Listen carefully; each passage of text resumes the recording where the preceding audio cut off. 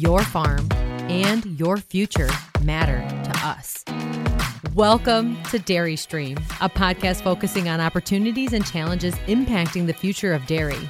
This podcast is brought to you by the Dairy Business Association and Edge Dairy Farmer Cooperative, sister organizations fighting for sensible dairy policy in Wisconsin and Washington, D.C.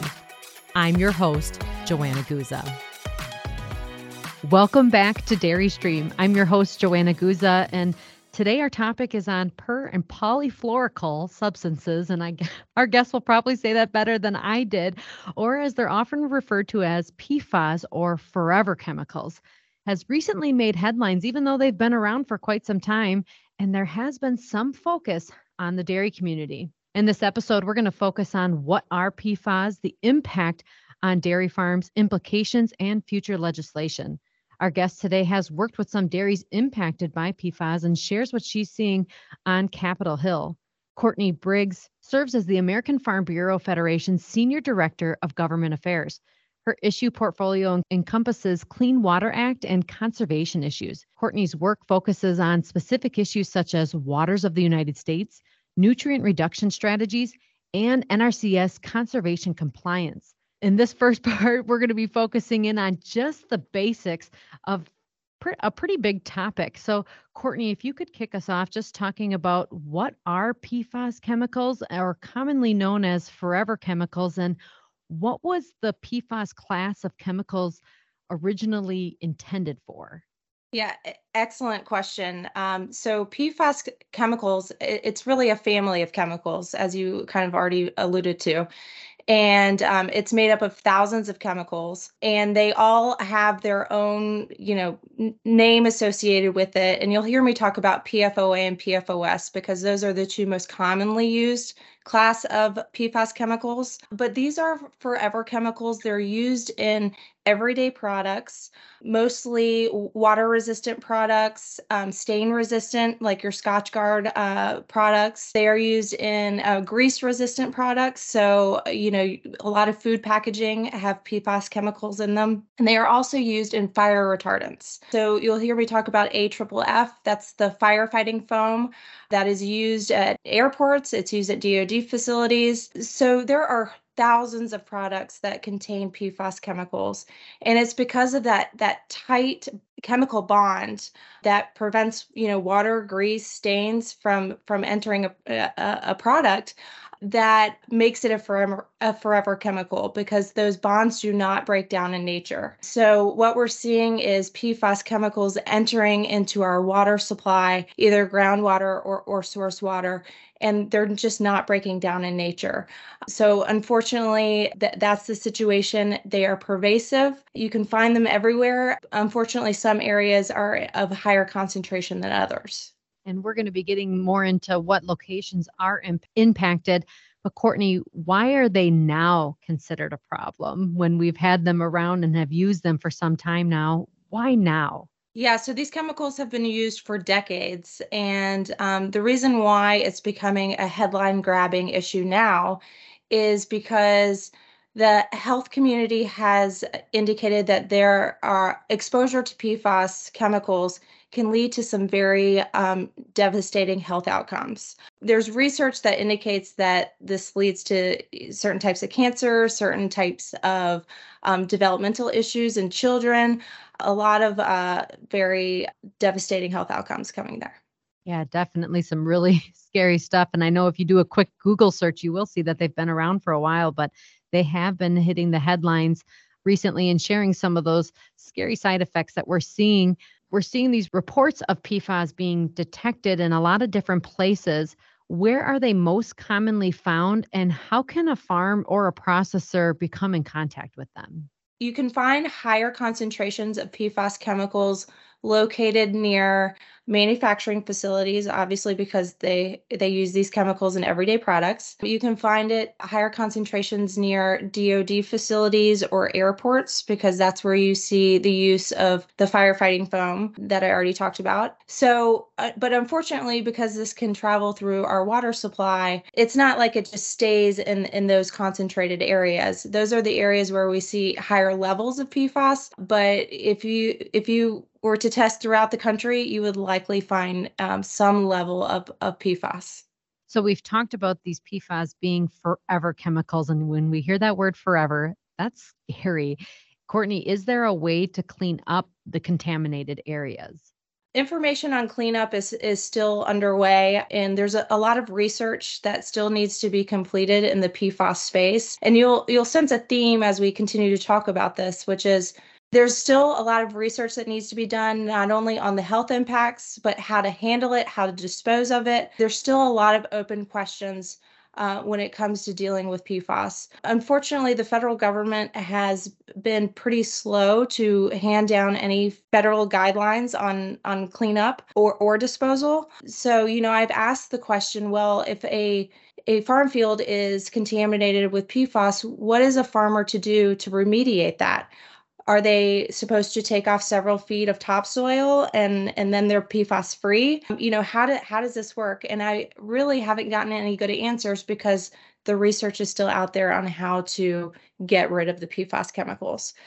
I failed to answer half of your question previously, which is how do farmers come into contact with this? And like I said, through the water supply. So for farmers that are using irrigation as part of their farming practices, that can be one area where PFAS, intersects a farming operation, but also through the use of biosolids. And this is an area that needs considerable research. But we've seen that, farmers are taking sewage sludge off the hands of wastewater utilities, productively land applying it. And this has been something that has been celebrated and encouraged by not only EPA, but many state Department of Environmental Quality offices.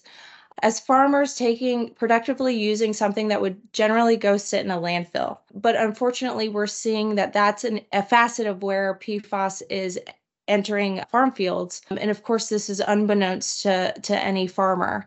So I refer to farmers as passive receivers of PFAS because at no point in their operation are they using the chemical. They don't transport the chemical. They don't do anything. It just finds its way to a farm field because it is a forever chemical and it's not breaking down.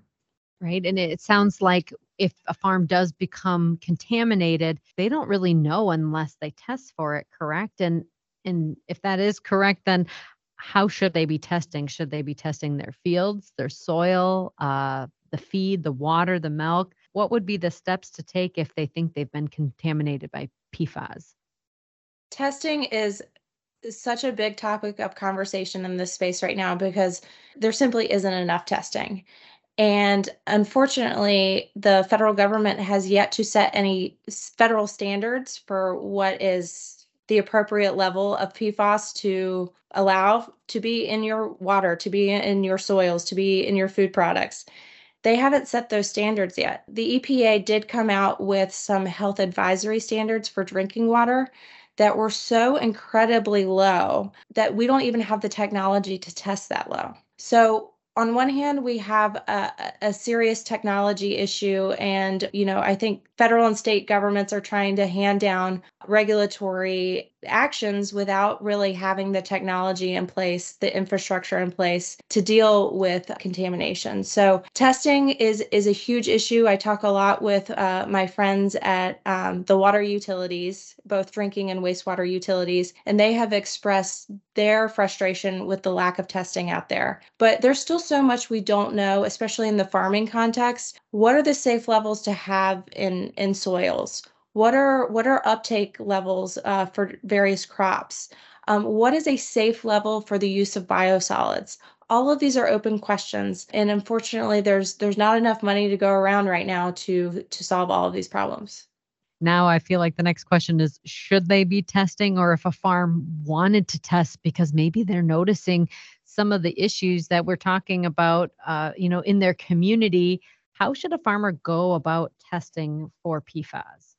So a lot of the testing right now is being done at the state level, and not every state is created equal. There are states that are being far more aggressive than others on, trying to set regulatory standards on testing on various aspects of PFAS. Maine, Michigan, New Mexico, these are states that have been far more aggressive than others. And actually, ECOS, which is the Environmental Council of the States, just released a report that really highlights what every state, all 50 states, are doing on PFAS. But, that is a hard question to answer. Should a farmer request testing, on their land, in their wells? I like to say, if you look for it, you will find it. It just depends on what level you find of contamination. Right. And I think it's hard to justify right now because we don't even have a standard of what's safe and unsafe until some more things start to roll out. And we're going to get into the second part, talking about some of that regulation. So you mentioned that there are some protocols that are already being put in place in Maine and New Mexico and Michigan. Can you speak to some of those testing that's already happening there? So there is testing that's happening. We've seen farms shut down in the state of Maine. We've seen a cattle producer up in Michigan shut down because the state came in and tested and indicated that they believed that they had elevated levels of PFAS. And unfortunately, that's been incredibly devastating to those operators. So, like I said, every state is different, but we're seeing it play out on the ground. And, the federal government at this point has a roadmap for the regulations that they want to put into place. So that layered on top of the state regulations could be quite devastating for many producers. So before we head into our break, a few more questions for you, Courtney. Courtney Briggs, she's the Senior Director of Government Affairs at the American Farm Bureau Federation, has been our guest. We mentioned PFAS as kind of the umbrella, but there's two problem childs underneath those chemicals. You said PFOS and PFOA. Do you think we should be focusing more on those two items instead of having this big umbrella? Because are all the other chemicals just as bad as those two? Yeah, well, those are the most prevalently used categories of PFAS, and those seem to be the ones that are causing the most concern right now.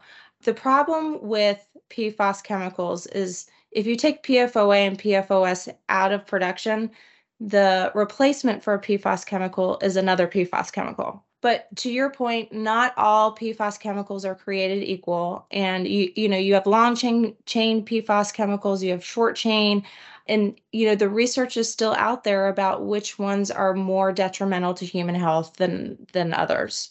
So we've been getting this base knowledge of what are PFAS, and we're going to dive into how it's impacted other dairy farms. And last question for you, Courtney, before we head into our break, who should be more worried on the food supply chain about PFAS? Is it dairy farmers, processors, manufacturers, the grocery store? Who should be more worried about it? Well, I think that everyone should be worried about it. But, of course, I work and talk very regularly with the producers, and, they're the ones that are, like I said, the passive receivers. They're the ones that the chemical is coming to them through no fault of their own. So I do think that is the most sympathetic story. The manufacturers, many of them have known for some time that perhaps this chemical was harmful to humans. But I think the devastating effects to what I will call an innocent victim are the most concerning stories to me. After our break, we're going to be jumping into PFAS on other dairy farms, implications, and some future legislation that could be coming down the pipeline, and what Courtney's been keeping an eye on. Courtney Briggs, she's the Senior Director of Government Affairs at the American Farm Bureau, has been our guest, and we're going to dive into more on PFAS after this break. We will be right back with Dairy Stream after we hear from our sponsor. The Nature Conservancy is a global conservation organization dedicated to conserving the lands and waters on which all life depends. Guided by science, we create innovative, on-the-ground solutions to our world's toughest challenges so that nature and people can thrive together. In Wisconsin, we help farmers improve soil health and protect clean water while sustaining profitability. The Nature Conservancy is also a partner in the Dairy Feed in Focus, an industry-led effort that includes the Innovation Center for U.S. Dairy and Syngenta. The Dairy Feed in Focus is designed to help farmers adopt climate-smart agricultural practices. To learn more, visit nature.org/Wisconsin. Welcome back to Dairy Stream. It is brought to you by the Dairy Business Association and Edge Dairy Farmer Cooperative. Our second half will focus on PFAS on dairy farms, the implication, and future legislation. Our guest is Courtney Briggs. She's the Senior Director of Government Affairs at American Farm Bureau, and she has directly worked with farms that have experienced a PFAS contamination. Courtney, can you share your experiences working with these dairy farms from New Mexico and Maine and the experience of the PFAS contamination? PFAS contamination really came onto our radar through the dairy industry. And it was a situation out in New Mexico where you had dairy cows that were drinking water that was, contaminated by PFAS. And it was because these dairy farms were situated near a DOD facility that was using firefighting foam as part of their practice operations. So, unfortunately, we have seen dairy farms in New Mexico as well as in Maine shut down due to, PFAS contamination. But now we're starting to see it in other facets of agriculture. We're seeing it in the beef industry. We're seeing it in row crops, again, in Maine. And you'll hear me talk a lot about Maine because they have some very stringent regulations at the state level to deal with PFAS. So, unfortunately, this is really entering the world of agriculture, which a lot of people are very unaware of. Courtney, could you kind of walk us through how the farm detected it? They tested for it, and then what happened then after that they found out they were contaminated?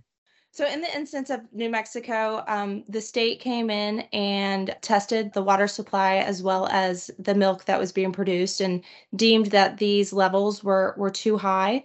So, these dairy farmers were left with cows that had elevated levels of PFAS, but they also had milk that they could not bring to market, they could not sell. So, fortunately for these dairy farmers, at USDA, they do have a dairy indemnity program that USDA expanded to account for PFAS contamination, both for lost cows and for lost milk sales. But I should mention that this is the only indemnity program that currently exists at USDA for PFAS contamination. And that's one of the things that at AFBF we're really trying to look into is if beef producers or crop producers experience the same outcome, what kind of infrastructure does the federal government have in place to deal with contamination, to deal with lost sales, to deal with land values? Because if you have a PFAS contaminated field and you want to do anything with that land, you have essentially, lost your value. So we are working hard to try and build that infrastructure.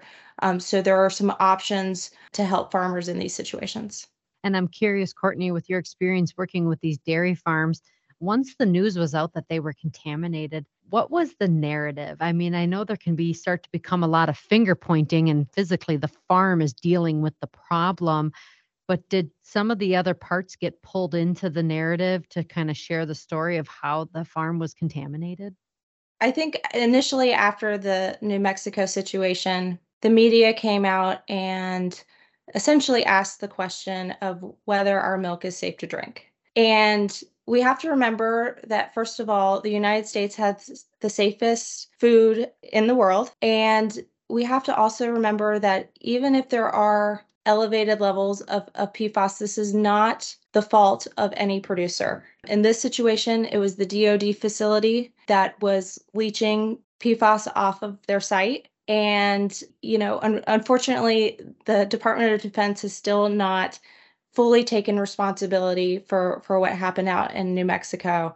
So again, this is through no fault of any producer. There are extreme headlines being written about the safety of our food supply, and a lot of this is still just out for question. So many open questions about what will make our food supply safe. Right. So, as a farm or of processors dealing with this problem, so has the public and the media and everyone else around it. They're still trying to get themselves educated and up to speed. And that's what we're hoping to do here on Dairy Stream. So, Courtney, you mentioned New Mexico, Maine, and Michigan. And I know we've heard some talk in Wisconsin about PFAS, and that's where Dairy Stream's based out of. How widespread is this problem, or do we know the scope of the problem as it pertains to agriculture? So we are learning as we go, essentially. EPA has released a few tools to kind of identify areas of the country where there are likely higher levels of PFAS, but it's ubiquitous because it's been used in so many products. It's been used for several decades. And, if you look for it, you will find it. In fact, I think at this point, we really need to start talking about the fact that there's background levels of PFAS. So even setting a standard of zero, if the federal government were to do that, that would be impossible to meet because it is everywhere. So, we're learning as we go and we're gaining more information with every passing day. But this is a real problem. Right. And when you say background levels, what do you mean by that? I mean that there's just going to be some level of PFAS detected everywhere. So no matter where you're looking, at this point, you're going to find at least some level of PFAS. Well, it sounds like, there's a lot of unknowns and this could be very hard to regulate. What actions are being taken by the federal government right now? And is there any individual states taking action? The federal government has laid out their PFAS roadmap, and this is essentially an avalanche of regulatory actions that the administration is going to take over the next several years. Unfortunately, we do feel like the way that they have ordered all of their regulatory actions and mapped this out is out of order. I talked about the use of biosolids in sewage sludge that many farmers use as a fertilizer alternative. And that is actually setting a health advisory standard for the use of biosolids is actually the last thing on EPA's regulatory roadmap. And that's really concerning because they need to set some sort of standard so farmers can confidently take these biosolids and land apply them without fear of contributing to the problem or without fear of essentially, contaminating their own land. But interestingly enough, the first item that EPA has on the regulatory roadmap is a pending rulemaking. It's been proposed that would designate PFOA and PFOS, which are again the two most commonly used categories of PFAS, as a hazardous material under CERCLA. And for your listeners who may not be familiar with the CERCLA law, that's the Superfund law. So essentially, if you have a contaminated site, the government can come in and say this is a Superfund site, and they can go after responsible parties to pay for remediation and cleanup. So it is what I would describe as a blunt tool. It is a finger pointing exercise at its finest because you're looking for the person who has to pay to clean these sites up. We think that should not be the first stop on the regulatory roadmap. And I understand that the agency believes that this is the way of getting at the chemical companies to pay for, the downstream contamination that has been experienced throughout the country. But our fear is that a farm field could potentially be designated as a Superfund site, or as I already mentioned, a farmer is left with a piece of property that is contaminated. They don't have the resources to clean it up, and they have essentially lost their ability to produce anything and to do anything with their land. So that's where the land value issue really comes into play. So, there's going to be a lot of work at the federal level. There's other regulations that we're expecting, like, for instance, disposal. There's no federally approved way of disposing of PFAS at the moment. Right now, it's being sent to landfills to just sit there. I mentioned that the chemical bonds of PFAS are so tight that your average industrial incinerator cannot break those bonds. And what we've seen is you're trading one problem for another because the PFAS, when incinerated, is entering into the air. So again, it's one problem for another. There are a lot of open questions right now on how to manage the cleanup and how to dispose of PFAS. Those questions have not been answered, but they're moving forward with this regulatory action that would make PFOA and PFOS a hazardous material. Feel like my next question is kind of that open, we don't know, but I feel like I need to ask it. So if a contaminated site or case were to happen tomorrow, would we follow the course of action of this roadmap from EPA? Would that probably be our best option? A roadmap is just their goals for setting various regulatory actions. So if somebody is contaminated, there's really no roadmap for them to follow. So, right now, for any contamination, a lot of that is being discovered at the state level because the federal government hasn't set any standards. The federal government is very much behind the ball when it comes to PFAS. The states recognize that the federal government is moving quite slowly on this. So they have stepped in to offer regulatory standards for PFAS contamination. So a lot of this is happening at the state level. There hasn't been any the federal government shutting down of farms. We haven't seen any of that yet. What changes could be made to help farmers and processors with this issue?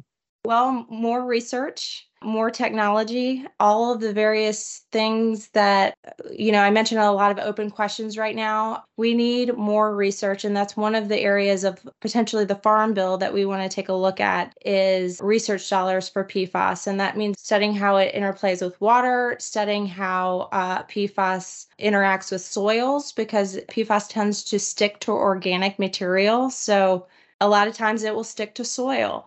So we want more research there. We want to study uptake levels in row crops. We want to study how PFAS leaves the bloodstream of livestock. We've seen the phasing out of PFOA and PFOS, but one of the wonderful things that we've seen is blood levels in humans have gone down for PFAS. There's a lot more research that needs to be done, and we want to see that happen. Senator Tammy Baldwin announced recently that Wisconsin will receive $25 million for PFAS remediation in Wisconsin, which is part of the $5 billion bipartisan infrastructure law to help communities that are on the front line with PFAS contamination. What do you think that money will be used for specifically? And do you think this is just the beginning of the funding? And is that enough?